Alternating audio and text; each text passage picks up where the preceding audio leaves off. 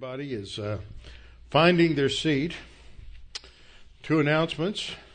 Week from Saturday is the men's prayer breakfast and deacons meeting, and that's really a great time for the men in the church to get together, to get to know each other, and to have a really good breakfast together and talk about the Word together. Also, plan ahead for the fall picnic. Start praying now for the weather, that it will not rain, not be wet. October the 20th, Saturday, October the 20th. How shall a young man cleanse his way? By taking heed thereto, according to thy word. Thy word have I hid in my heart, that I might not sin against thee. Thy word is a lamp unto my feet, and a light unto my path. Jesus prayed to the Father, sanctify them in truth. Thy word is truth.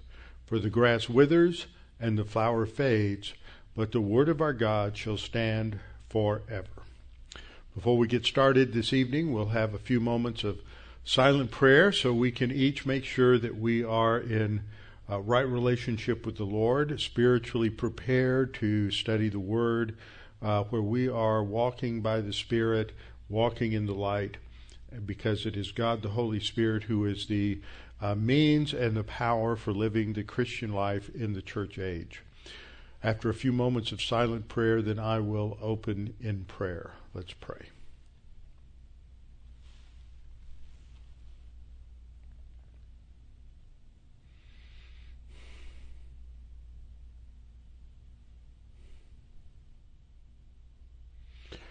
Our Father, we're thankful for this time that we have together to just focus on you, to get away from all of the things that are bombarding our minds during the day, the different issues related to work or family or whatever it may be, that we can focus on that which has eternal value and eternal significance. It is your word that stabilizes us. It is your word that is a reminder that we are to depend upon you, our rock, and that you give us stability and joy and happiness.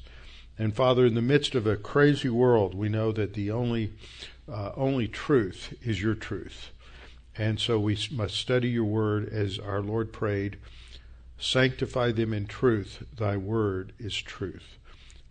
And Father, we pray that you would help us to understand the things that we learned tonight about your church and our distinctive role within the body of Christ. And we pray this in his name. Amen. Okay, last time and the time before, coming out of our study in 1 Peter chapter 5, where it talks about elders who are to shepherd and to oversee the flock, it introduces us to the concepts related to leadership in the local church. So we are looking at what the New Testament teaches about leadership in the local church, just to understand what is going on here with this term. Why do we find that almost every reference to the leaders in the church focuses on elders, not pastors? In fact, only a couple of times do we have the noun for pastor, poimenos, used in reference to the leader of a local church. The primary term that is used is the term elder. We also have the term episkopos, which is the Greek word. Notice it has an E or epsilon at the beginning, episkopos. It came into Latin as biskopos, which is where we get our English word bishop. Okay?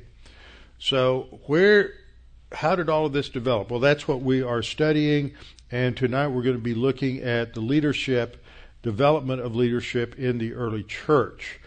So the 1 Peter passage starts off emphasizing the term elders, and then you have the verb shepherd, which is a command, and a participle for overseers, and that these three words are key. In fact, there are two passages, one we may get to tonight in Acts 20, and one here that uses these three words, either the noun or the verb. In Acts 20, it uses the noun episkopos, whereas here it uses the verb episkopeo. So we're moving into this area of the church and ecclesiology. I listed 6 questions that we're going to address in our study. First of all, the terminology, where we started last time. Second, we also started with this a little bit. When did the church begin? That's a very important question. Third, how did leadership develop in the early church as described in Acts? So remember, Acts is describing what they did. It is descriptive. That's an important word when we're studying the book of Acts. It describes what they did. It is not prescribing what they did. Prescribing is telling you to do what they did, whereas description just tells you what they did. And this is one of the big problems with the whole Pentecostal charismatic movement, is that they look at Acts as as prescriptive instead of descriptive. So we have to understand that narrative history in Scripture often describes what happened.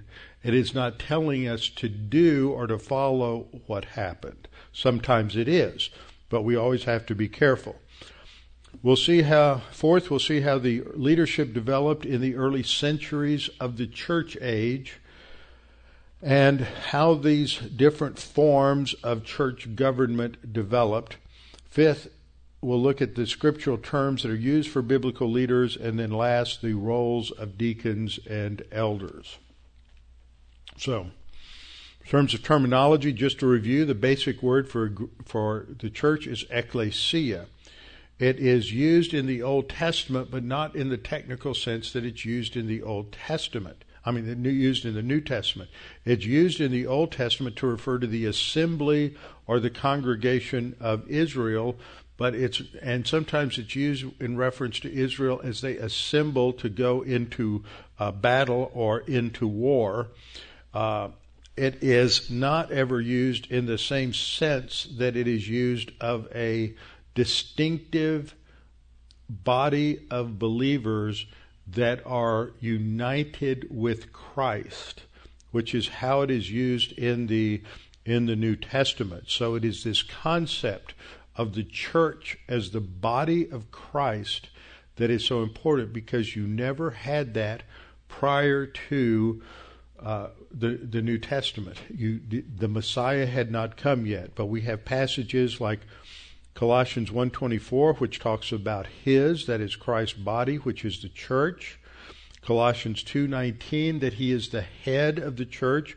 We are to hold fast to the head. That means we are to be subordinate to him and obedient to him. And it is from him that all the body, that is all believers, are nourished. That is spiritually nourished. We're nourished through his word, which, as he prayed in John 17, we are sanctified by his word. He is the Logos, and it is God's word, the Logos, that is truth. So there's a little, as John's famous for, there's some double entendre going on there in that particular verse. We talked about this passage last week, that Christ is the head of the church. He's the Savior of the body. The body is his body. We're now part of the body of Christ, 1 Corinthians 12:27. And there's one body, Ephesians 4:4. And this is the body of Christ, Ephesians 4:12. Now, these verses are going to crop up again and again because they have various implications for understanding the nature of this new entity that comes into existence on the day of Pentecost. It is the body of Christ.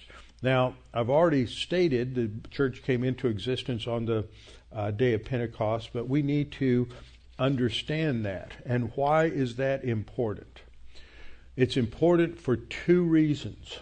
Reason number 1 is coming out of the period about the 2nd or 3rd century A.D., you had the rise of allegorical interpretation. Allegorical interpretation, first, it was always there because it was part of Greek and Roman culture. But the early church in the first couple of centuries after the apostles primarily leaned towards a more literal interpretation, but because of the influence of Platonism and Neoplatonism in that culture, it wasn't a thought through, consistent literal interpretation as we would see today. It was a rather naive and somewhat ambiguous idea of literal interpretation. But Origen is the first one to come along and to systematize an allegorical interpretation, and he took the idea from Platonism. In Platonism, you have three elements to the human being. You have the body, the physical part. You have the soul, which is the mental part, and then you have the spirit, which is the spiritual part. And he would use that to structure how everything is. The body is the most insignificant. In fact, because we see corruption throughout the physical world, the body is corrupt, and the physical or material plane is corrupt, and therefore he would tie that to the physical or literal meaning of the text. So the physical or literal meaning is corrupt, and it's not important. It's not that significant. Then there is a soul meaning. There's an intellectual meaning to the text, but the most important is the spiritual meaning to the text. And the spiritual meaning would not necessarily have anything to do with the literal meaning of the text. It was completely divorced from that, and so that you would end up with interpretations such as God's promise to give Abraham a land that was bordered by the Great Sea, the Mediterranean Sea, by the river of Egypt, which is probably the Wadi El Arish, and by the Euphrates River. That sounds pretty much like a real estate map to me, but when you get that allegorized, then it becomes heaven. And that's what God was promising Abraham. Of course, Abraham never understood that God was promising him heaven. He believed that God was promising a physical piece of real estate. That was literal interpretation. But Origen introduces this. It is formalized into the Roman Catholic Church through Augustine, the Bishop of Hippo, and this becomes the dominant way to interpret the Bible until you get to the Protestant Reformation. Now, under allegorical interpretation, then, words and terms don't carry their literal meaning when you're interpreting them. Therefore, when you read Israel in the Old Testament, you're reading about the church before Christ. And so Israel is not literal Israel that's the descendant of Abraham, Isaac, and Jacob. It is the spiritual church in the Old Testament. When you read about the church in the New Testament, it's spiritual Israel. And so you to completely break down this distinction between Israel and the church. And that became a core element within Roman Catholic theology, what became known as Roman Catholic theology, and dominated until you get about 100 years after the Protestant Reformation. It took a while for them to work out these implications of a literal interpretation in every branch of theology. But it didn't work for every area of Protestantism. You had, of course, Martin Luther as the founder of what became known as the Lutheran Church. You had the other major element of the Reformation period. Protestant church was called Reformed theology, and it was influenced by John Calvin, a lawyer who became a theologian. A lot of lawyers become theologians over the years. You have John Calvin, who is a French, and he has most of his ministry in French Switzerland, in Geneva.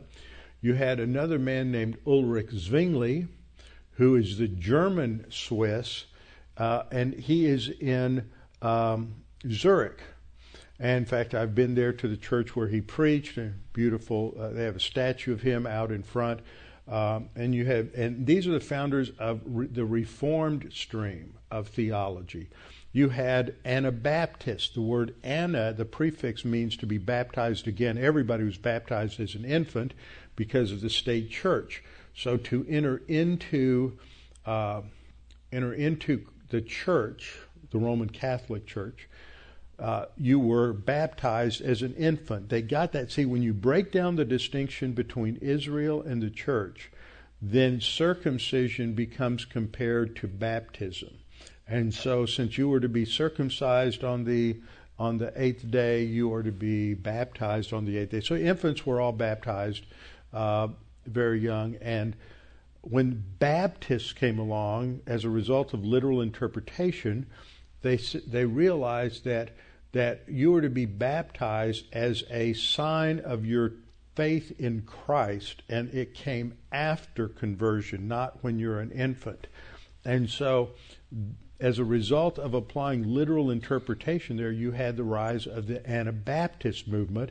And one place that it arose was in Zurich under Zwingli's ministry. He had men like Felix Mann and Graustark and Blaurock, and these were men that were early Anabaptists, and they were his students, and they came to Baptist convictions, and so he brought them up on heresy trials, because if entry into the church is symbolized by baptism, infant baptism, and the church is identified with the state, then entry into the state as a citizen was through baptism. You understand that? So that now when you say you can't be baptized or shouldn't be baptized as an infant, you're not just making a religious theological statement, you're making a political statement. Because when you blend the church and the state together, entry into one is entry into the other. They're the same. And that entry is marked by infant baptism. You became a citizen of the state when you entered into the church. So if you come along and say that all of that is wrong, you are making not only a heretical statement, you are making a statement of rebellion, and you're a traitor against the state. And so these three men are found guilty of being heretics and traitors, and their punishment is a form of baptism. They're drowned in the lake. And so that is how they were executed. So this is the branches that are coming out of the Protestant Reformation, and it takes time for them to come to understand this distinction between Israel and the church. Lutherans never got there. The Reformed theologians, John Knox in the Scottish Reformed Church, the Anglican Church, the Reformed churches, the churches that come out of that denominations, Congregationalists, Presbyterians, they never got this. Many of them the Reformed churches go into covenant theology, but Lutheran Church has a different spin on it, but it's Lutheran theology. And then you had Anglican theology, but most of Anglican theology was basically Reformed theology. They bought into covenant theology as well. And so this becomes important, because if you ask the question, when does the church begin, and you're talking to somebody out of one of those streams of Protestantism, they're going to say the church began either with Abraham or began with Adam. But if you talk to somebody who is of Baptist background, they're going to say it began at the day of Pentecost. You talk to somebody of a dispensational background, but even that's breaking down now, because you have a lot of Baptists today who are being heavily influenced by Reformed theology. And so you're going to get a mix there if they believe in covenant theology. And so you have some new blends also that are developing in our age. But this is an important question. The other reason it's important is because you will find some dispensationalists, a very, very small percentage of dispensationalists said, no, the church did not begin at Pentecost. The church began when Paul was saved, because he's the apostle to the Gentiles. So from Acts 1 to Acts through Acts 8, you have a Jewish church, but that's not the body of Christ yet. We're not into the church age until Paul is saved and God gives him a new revelation of the mystery of the church. And that's the majority of people, and they're called hyper-dispensationalists or sometimes ultra-dispensationalists. And then you had another small segment of those dispensationalists who said, no, the church doesn't begin in Acts. It's still far too Jewish. So you almost wonder if there's an undercurrent of some anti-Semitism there. It's far too Jewish. It isn't until it becomes a Gentile church, which is after Acts 28. So you have the traditional biblical position, I believe, and we're going to look at that tonight, is that the church began on the day of Pentecost. And the issue is why. And one of the things that I find is interesting when you read the ultra-dispensationalists and hyper-dispensationalists is that they place the distinctive of what makes the church on the revelation of the mystery of the church. And they totally miss the fact that what begins the church age is the baptism by the Holy Spirit. That's the mark of the church age. In fact, I was reading someone recently who's a progressive dispensationalist, and they too were, because remember, progressive dispensationalism gets a little more influence. They get fuzzy on the covenant, on the new covenant, and its impact today. And they get kind of fuzzy on some other aspects of the church. And so this writer was making his comparison between circumcision as entry into the Mosaic covenant with baptism. Excuse me, not baptism, but with the Lord's table. But it's not the Lord's table that's the point of comparison. It's baptism, because, and not literal water baptism, but the baptism by the Holy Spirit, because that's when we're entered into the body of Christ at the instant of faith in salvation. So that's what we're going to look at tonight as we go through this, and to understand why these things, which may seem like picky little points in theology, are crucial. Because if you don't get it right, it affects your view of Israel, it affects your view of God's plan and purpose for Israel. It has an effect on a lot of other different things. It affects your view of the church, the mission of the church, role of the church, all of these other different areas. So when we look at this question, when did the church begin, we have to understand what the church is. And that's why last time I started with Colossians 1:24 and 2:19, that it's the body of Christ. It's his body, which is the church. It's the most clear statement about this in Colossians 1:24, that for the sake of his body, which is the church. So the church is the body of Christ. It's a metaphorical use, and then that is the background for what Paul then says in Colossians 2:19, and not holding fast to the head, who is Christ, from whom all the body, nourished and knit together by joints and ligaments, grows with the increase that is from God. He's just using some people get down here, we have to understand what the joints are. We have to understand what the ligaments are. No, he's taking a biological analogy of the growth of a human body. And the human body is provided nourishment from the head. That's where the mouth is located. And we take in food, and it nourishes the body. And then there are invisible forces that God built into the cells of our body that break down the food and use that nourishment to build and grow the muscles and the ligatures and the joints, and to develop a mature human body. And that's all that Paul is saying here. He's not saying, the knitting together represents this doctrine and joints represent that doctrine. That breaks down and destroys the metaphor that's being used here. And the nourishment comes from the head. So I pointed out last time that the church didn't exist in the Old Testament. The first point was because of the term mystery. Mystery means a previously unrevealed doctrine. So that's not revealed in the Old Testament. So it can't be. It can't have existed in the Old Testament if it's a mystery. And you'd think that would end the discussion, but it doesn't. I've already talked about the quote I have at the bottom. In Ephesians 3, 2 through 4, the emphasis on the mystery. By revelation, God made known to Paul the mystery. It had not been made known before. Paul is the first to receive this information in the mystery doctrine. You'll notice there's a lot of passages here in Ephesians. We will start Ephesians in the next couple of weeks on Sunday morning, and eventually we'll get to this. This is in the middle of the book, but we're going to be dealing a lot with ecclesiology and Christology and soteriology as we go through the book of Ephesians. And Paul makes it clear by verse 5, in other ages it was not made known to the sons of men. Those other ages, if you look at how that's used by Paul, that's referring to the Old Testament dispensations. It wasn't made known to the sons of men. But now the distinctive is that Gentiles are joint heirs, fellow heirs in the same body. We have been joined together.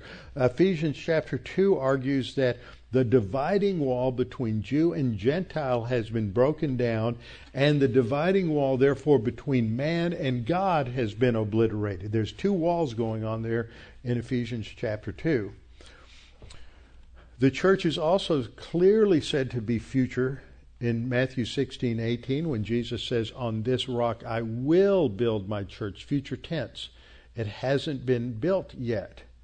It wasn't in existence in Matthew 16:18. Next point, developing now, we've done review with a lot of new material, and now going forward into more development of the idea, how do we know the church was started at Pentecost? The church could not begin until after Christ's death and resurrection. If we're the body of Christ, how could the church be in existence before Jesus was incarnate, before the incarnation? Acts 20:28, a passage we'll come back to later, Paul says, therefore take heed to yourselves and to all the flock among which the Holy Spirit has made you overseers to shepherd what? The church of God, which he purchased with his own blood. You have to have the death, burial, and resurrection of Christ before you can have the church. He has to purchase the church before it's his. That's one beginning. In Ephesians 4:8 through 12, again, an important passage we'll be looking at to understand what it is to be a pastor. This is one of only a couple of places in the New Testament where the noun for pastor is used in the Greek. Mostly it's the term elder. Ephesians 4:12, for the equipping of the saints, for the work of ministry, for the edifying of the body of Christ. So the body of Christ comes into existence and it is matured, it's edified by whom?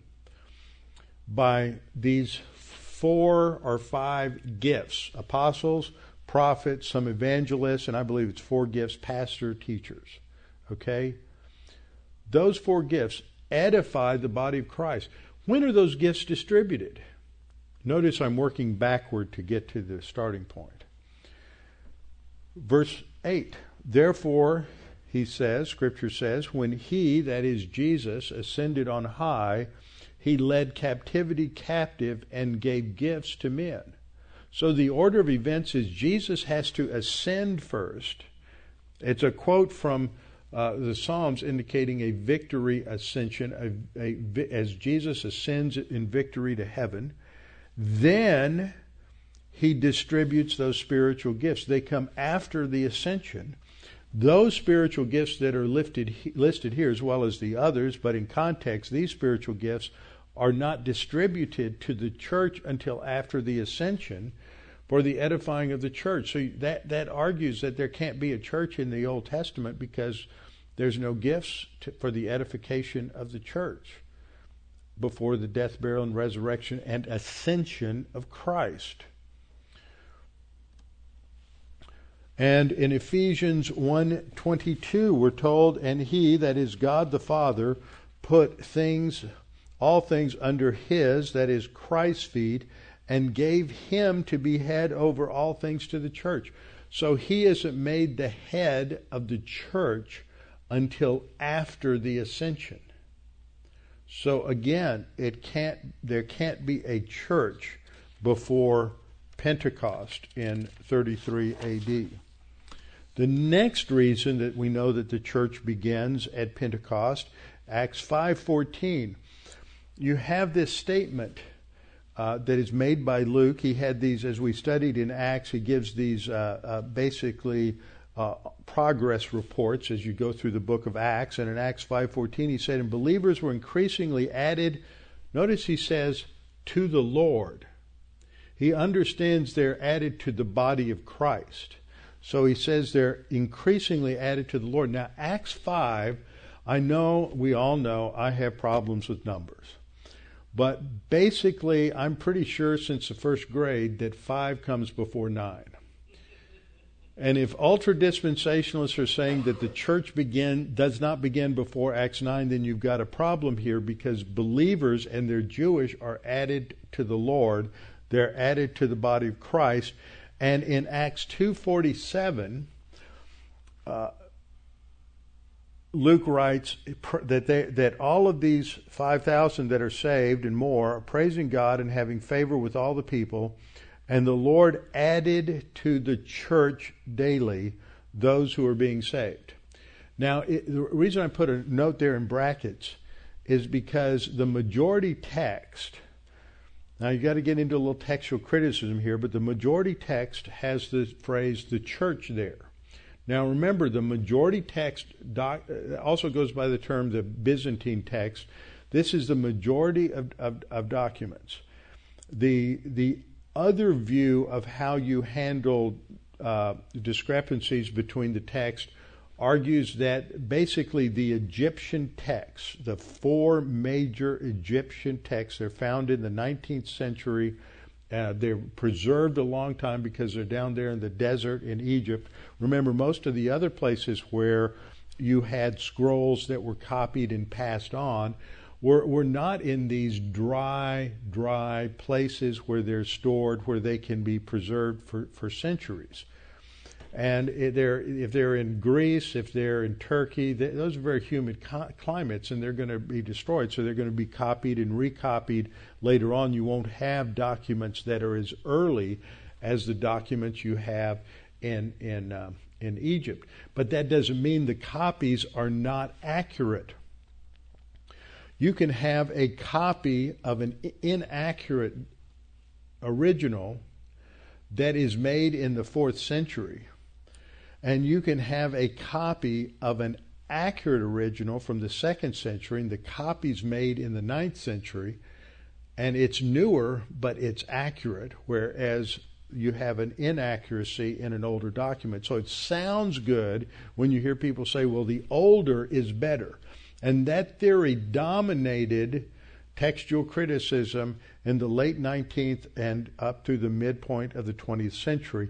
Then you have the development of what's just called an eclectic view, which is not consistent at all, but I believe the most consistent is the majority text. Now, that's not a King James only position. You've heard of King James only people where they think that the King James translation was inspired by the Holy Spirit. Not just the original, but the King James. And they're very prolific, and they have some very sophisticated arguments that they confuse people with. But the King James Version was based on only about 8 or 9 Greek manuscripts that were available to Erasmus when he printed the first critical Greek text around early 1500s before Luther and the Protestant Reformation. But that's only 8 documents, and they were much older. They were 8th, 9th, 10th century, and and we now know from comparing them with all the others that we found, they had a lot of mistakes. There were a lot of problems with those. So that's the TR. But the TR is a small subset of 8 manuscripts from several thousand that make up the majority text. But it has more in common with the majority text than it does with those 4 or 5 old Egyptian manuscripts. So that's just kind of a rundown. We have a whole course that Ron Minton taught here at a Chafer conference several years ago on the majority text and on textual criticism that's up on the Dean Bible Ministries website with the Chafer conference, and you can go back and listen to that. And there's a lot of the handouts and everything are all tied into that location. So I believe that that's what the original text said. The Lord added to the church. The church begins in Acts chapter 2. Acts 11:15. This is Peter describing what happened when he went to Caesarea by the sea with to see Cornelius, when the Holy Spirit guides him to a Gentile's house, to the centurion's house. And when he preached the gospel, they responded, and the Holy Spirit fell upon them, and they spoke in tongues in previously unlearned languages.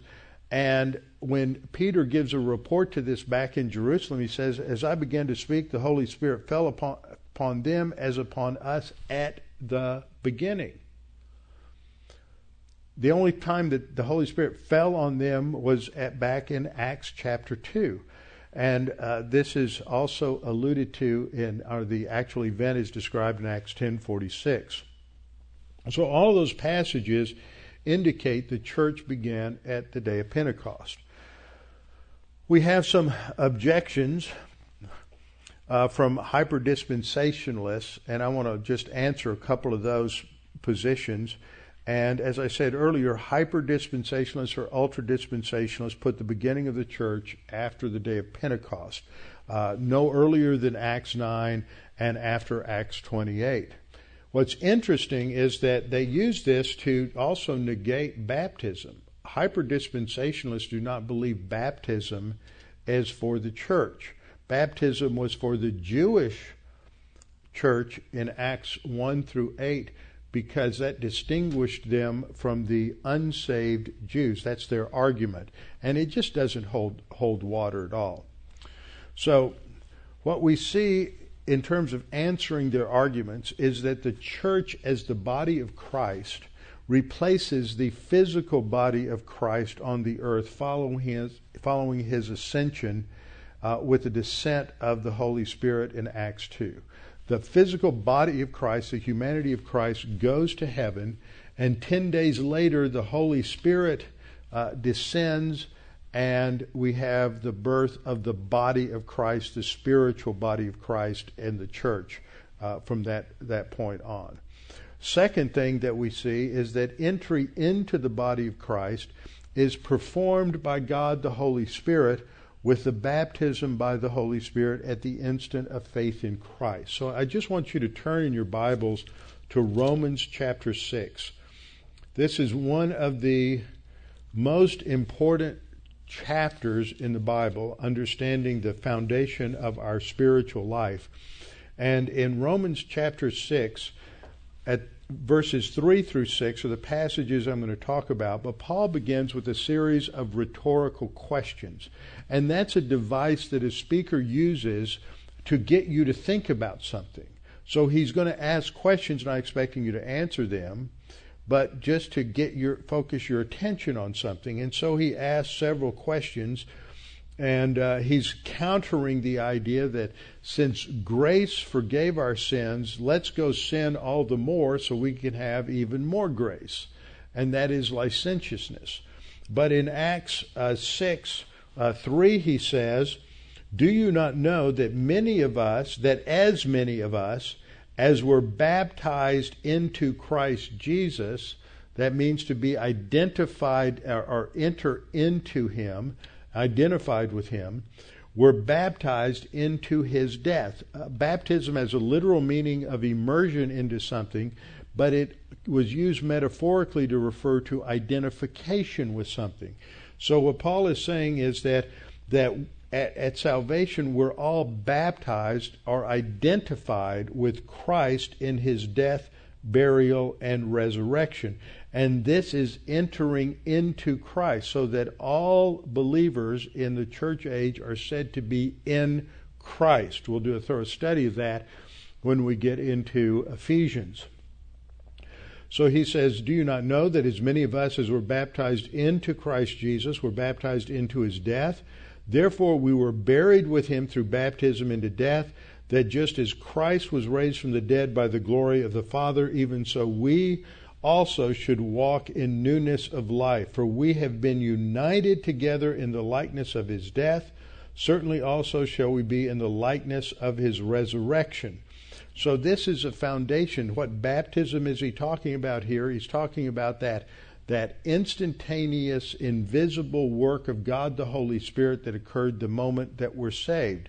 It's referred back to by Paul in 1 Corinthians 12:13 when he says, for by one Spirit we were all baptized into one Spirit, one body. Now, one of the things I want you to note there is he's talking to the Corinthians, and he's saying we were all baptized into one body. Now, we know that body is the body of Christ from these other passages. But those who were baptized were all of us. Now, remember, he's talking to the Corinthians. Now, I want you to picture in your mind the most corrupt, contentious, vile group of Christians you've ever known. They were probably better than the Corinthians. The Corinthians were just as, they confused the Lord's table with a Dionysian wine festival, and they all got drunk. They had one guy in the church who committed incest, and they didn't do anything about it, and it was so bad and so blatant that all the unbelievers in Corinth, the pagans who loved lascivious things, were appalled that these Christians would continue to associate with this guy. Paul says they're arrogant, they're puffed up, they are divisive, they're always dividing, and they get into these little personality cults with Apollos or Peter or Paul, and some the really spiritual ones were called themselves followers of Christ. It was just a mess. But Paul says, even though you guys are as terrible and carnal and foolish and arrogant as you are, all of us were, past tense, baptized into one body, whether Jews or Greeks, slaves or free, and have all been made to drink in one drink. We have all become part of the body of Christ. So this is what starts the church age. It happens at the beginning of Acts. Let's turn back to Acts chapter 2. Acts chapter 2, and we read the initial account. This had never happened before. In fact, in Acts chapter 1, just before the ascension, in Acts 1:8, Jesus told them to stay here in Jerusalem. When he says tarry, now that was unfortunately misused by those who read the King James, and it only applied to those 11 disciples that he's saying, wait here, something's going to happen right here in Jerusalem, so don't leave. He said, but you will receive power when the Holy Spirit has come upon you. That is the starting point of the church. When the Holy Spirit has come upon you, and you shall be my witnesses in Jerusalem and in Judea and Samaria and to the end of the earth. If you're a hyper-dispensationalist, then you believe that the church doesn't begin until after Judea and Samaria and before to the end of the earth.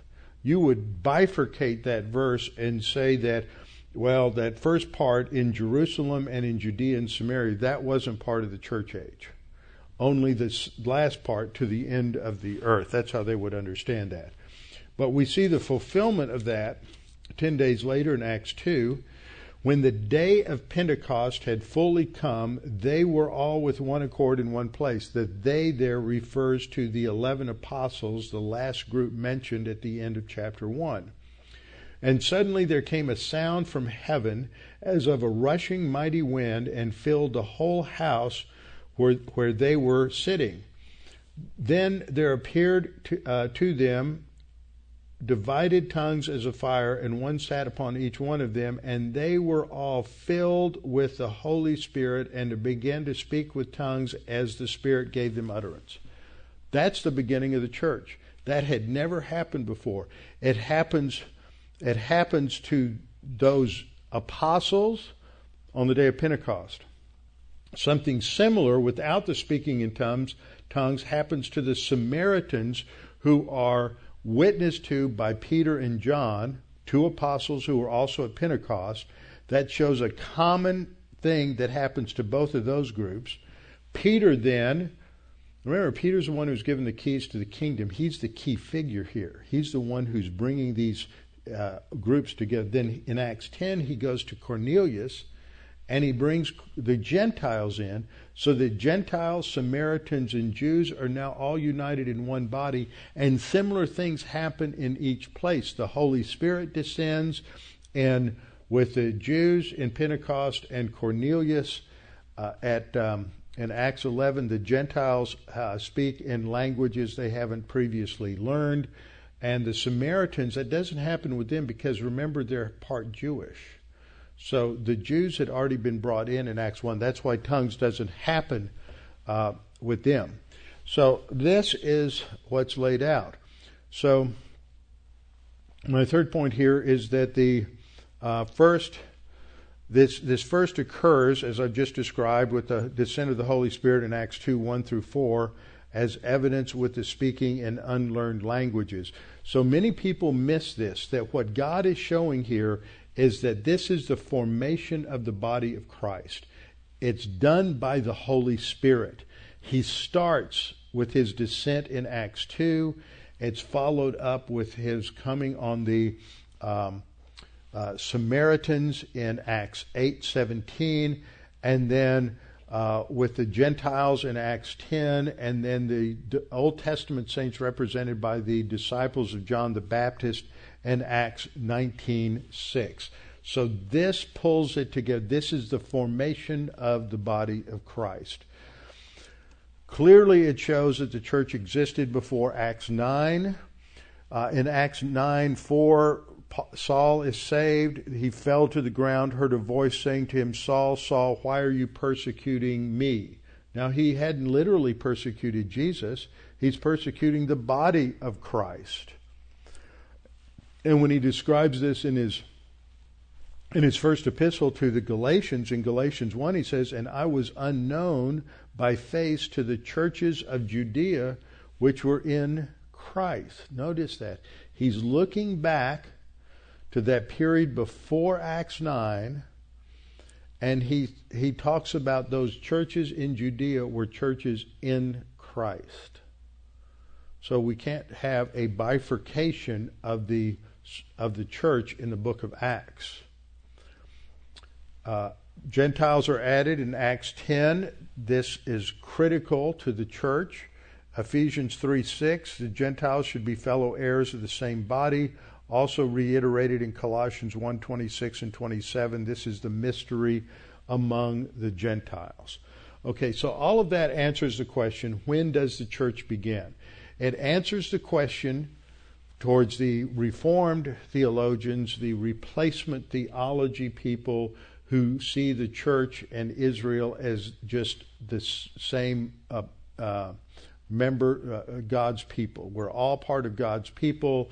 The Israel is the church in the Old Testament, and the church is Israel in the New Testament, and we're all one. That leads to replacement theology, and if they're consistent, it leads to anti-Semitism. It answers the hyper-dispensationalists because it shows that they fail to understand that which distinguishes the church age is not the Lord's table. What distinguishes it is the baptism by the Holy Spirit, which begins on the day of Pentecost. And I've been surprised in my reading of even traditional dispensationalists that they're not clear on that particular point. They'll say it, but they don't develop it. That's what I mean when I say they're not clear on it. They'll say the church begins on the day of Pentecost with the baptism of the Holy Spirit, but they never really unpack that to explain what's going on there and why that's so significant. When we look at Romans 6, Paul is saying that that's what breaks the tyranny of the sin nature, and it never happened before. That's why that's the start of the church age. There's something new about the privileges that we have as church age believers that are rarely ever talked about or developed. Now, once we understand when the church begins, then we can start talking about the development of leadership in the church. And this is important because the church is in a stage of transition. We have to understand that whenever we're dealing with Acts, we've got a transition going on, a change from one dispensation to another. We've got a lot of people, even by Acts 19, who are Old Testament believers. They're disciples of John the Baptist, but they haven't heard about the Holy Spirit yet. And they haven't believed in Jesus as the Messiah until they hear the gospel from Paul. So there's this transition that is going on, and so we want to read Acts a little bit in terms of how the leadership developed historically through the book of Acts. To start with, I want to look at a couple of foundational passages. The first is in Ephesians 2:20, a crucial passage for a lot of different reasons and has implications in a lot of different areas. It has implications for a lot of the aberrations that go on in the Pentecostal charismatic movement. A lot of that bad theology has affected Africa. All kinds of people in all kinds of denominations self-appoint themselves as bishops and as archbishops and whatever. And they're just lording their authority over other pastors without biblical warrant. And some even will self-appoint themselves as prophets or apostles. Remember Jim Myers telling me about a pastor that he had worked with in Africa who, between times that Jim was there, he had taken upon himself the title of apostle, and Jim sat down with him and explained what the requirements of an apostle were, that they needed to have seen the risen Lord and been witnesses of his incarnation, and the man humbly decided that he wouldn't be an apostle anymore. But this is what we run into. So we have Ephesians 2:20 is a really important verse. And in that, Paul says, having been built, he's talking about the household of God. Let me pick up the context in verse 19. Now, therefore, you are no longer strangers and foreigners, but fellow citizens with the saints and members of the household of God. I think the you there is referring to the Ephesian believers as primarily Gentiles, but now you are fellow citizens of the saints and members of the household of God. Having been built, now that's referring to the household of God, might be understood as a relative participle, which was built on the foundation of the apostles and prophets. That's the foundation. He's using the imagery of constructing a building. The foundation is laid, but first the cornerstone is laid. The cornerstone is Jesus Christ himself. And then the apostles and prophets. What's important to understand here is apostles and prophets are foundation. You don't lay the foundation with each floor that you build. And as we go through the 20 centuries of floors, you don't need to relay the foundation of apostles and prophets in each generation. Once is enough. The gift of apostle and the New Testament gift of prophecy were temporary and ended by the close of the canon. Okay, that's when you don't have a completed canon and you don't have complete revelation. The only way you can get answers to critical issues is through direct revelation, and that came through the apostles and the prophets. That was their role.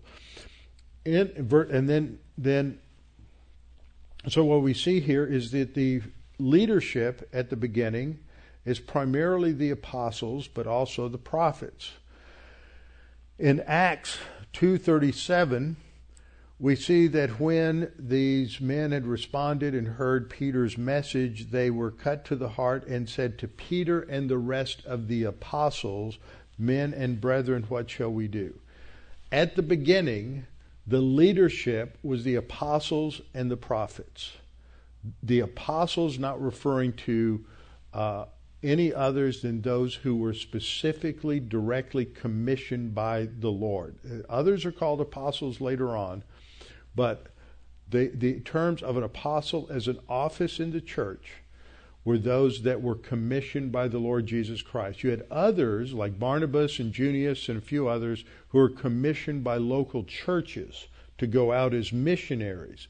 And so the word apostello, which means to send out, or apostolos, the noun meaning those who are sent out, is used to describe them. But who sends them out? That's the important thing to distinguish. Are they sent out by a local church? Or are they sent out by the Lord Jesus Christ? That's the difference between a capital A and a little a. So in the early church, it's the apostles. Acts 2:37. When they heard this, they were cut to the heart and said to Peter and the rest of the apostles. Acts 2:42. They continued steadfastly in the apostles' doctrine. Acts 4:34 and 35, talking about the way that they would sell their property in order to have money to give to the poor. And they brought this, and in verse 35, they laid it at the apostles' feet. So you see the apostles are viewed as the authority of the church. But now you have a problem, because probably by this time you have 25 or 30,000 people, and that can be a lot of money. And you have to figure out how you're going to manage, store, administer, and distribute all of that property. You're going to have to decide what the criteria will be for who gets what and how much. And, we had to struggle with that as deacons here last year, just about a year ago, after Harvey, and so many people in the congregation were devastated in different levels and different degrees, and a lot of generous people gave to the Harvey Fund. But then we had to sit down and say, okay, what's fair? How do we distribute this money to these different people? Each has different needs, some more extreme than others, and some have insurance, some don't. I mean, it was just a lot of things to consider. And so we had to work out a procedure for doing that. And this is what happens in the early church by Acts 6. And we're not that far along, maybe a couple of months. And the church is quite large, and they're running into these logistical problems. And as a result, there's going to be a complaint. Who would ever think that Christians would complain about anything? And so they complained because there were against the Hebrews by the Hellenists. Now the Hebrews were Jewish believers living in the land. Okay? The Hellenists were Jewish believers who came from Gentile countries, who pretty much assimilated to Gentile and Greek mannerisms and customs. The Hebrews, those living in the land, might be compared to some degree to Orthodox Jews who were maintaining the traditional Orthodox dress and Orthodox ritual, whereas the Hellenists had pretty much given that up over several generations. And so some of their widows are not being taken care of appropriately, they believe, and are being neglected in the daily distribution. And so they're complaining. So what happens? The 12 summoned the multitude of the disciples and said, "It's not desirable that we should leave the word of God and serve tables." That's a really important precedent that's being set here. The role of the apostle was to minister the word of God, like the role of a pastor is to minister the word of God. And sadly, in some church contexts, it's just there just aren't enough people to do everything, and so pastors end up doing things that they really shouldn't. The pastor's time should be protected so that he can study the Word and so that he can provide for the spiritual nourishment of the congregation. And you need others in the congregation who will take up the physical or logistical responsibilities in terms of administration, finances, physical property, things of that nature. So this is how they describe this: is that it's not desirable that we should leave. Notice they don't say it's wrong. They said it's not desirable. It's not wise for us that we should leave the Word of God and serve tables. And the verb there in the Greek is diakoneo. The noun is diakonos, where we get our word deacon. Okay? Now, they're not establishing any office of deacon here. They're just, but the precedent here is, look, we got to have a division of labor, and in one sense you can call it management and labor. Basically, you've got the leaders who are responsible for spiritual nourishment, and those who are responsible for the physical management and labor, dealing with the finances and all of those kinds of things. And so how did they go about it? And Acts 6:3. Therefore, brethren, seek out from among you 7 men of good reputation, full of the Holy Spirit and wisdom, whom we may appoint over this business. Notice you have 2 things going on here. First of all, the congregation, those who are there, are to put forth recommendations of the men who are of good reputation and full of the Holy Spirit. Now, that's that term, full of the Spirit, as I've taught this, is a descriptive term for maturity. It's not describing the filling of the Spirit. It's a different word.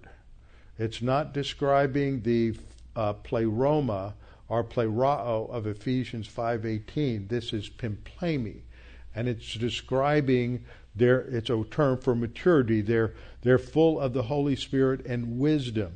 A double object to the verb. And then we're going to appoint them. The apostles will appoint them to those positions. So it's not the congregation, as it were, that's appointing them. It is the apostles, but it comes at the recommendation. So you see the involvement of both the people and the leadership. And this comes out of the synagogue practice, where you would have both at work in selecting leaders within the synagogue.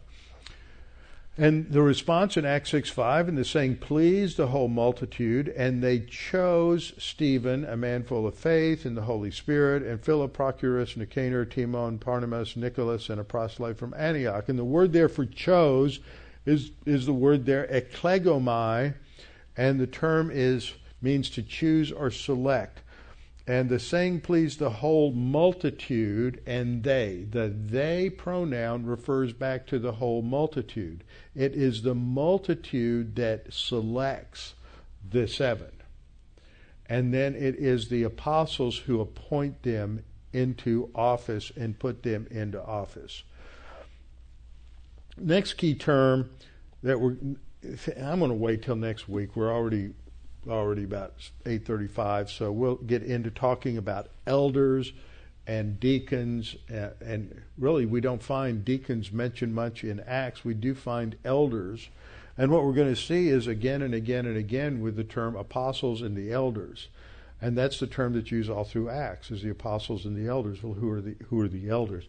And a little preview of where I'm going on this is it was recognized by one of the regional one of the regional Baptist groups in America in the early 1800s, that the term that's really used in the Bible for the leader of the congregation is the term elder.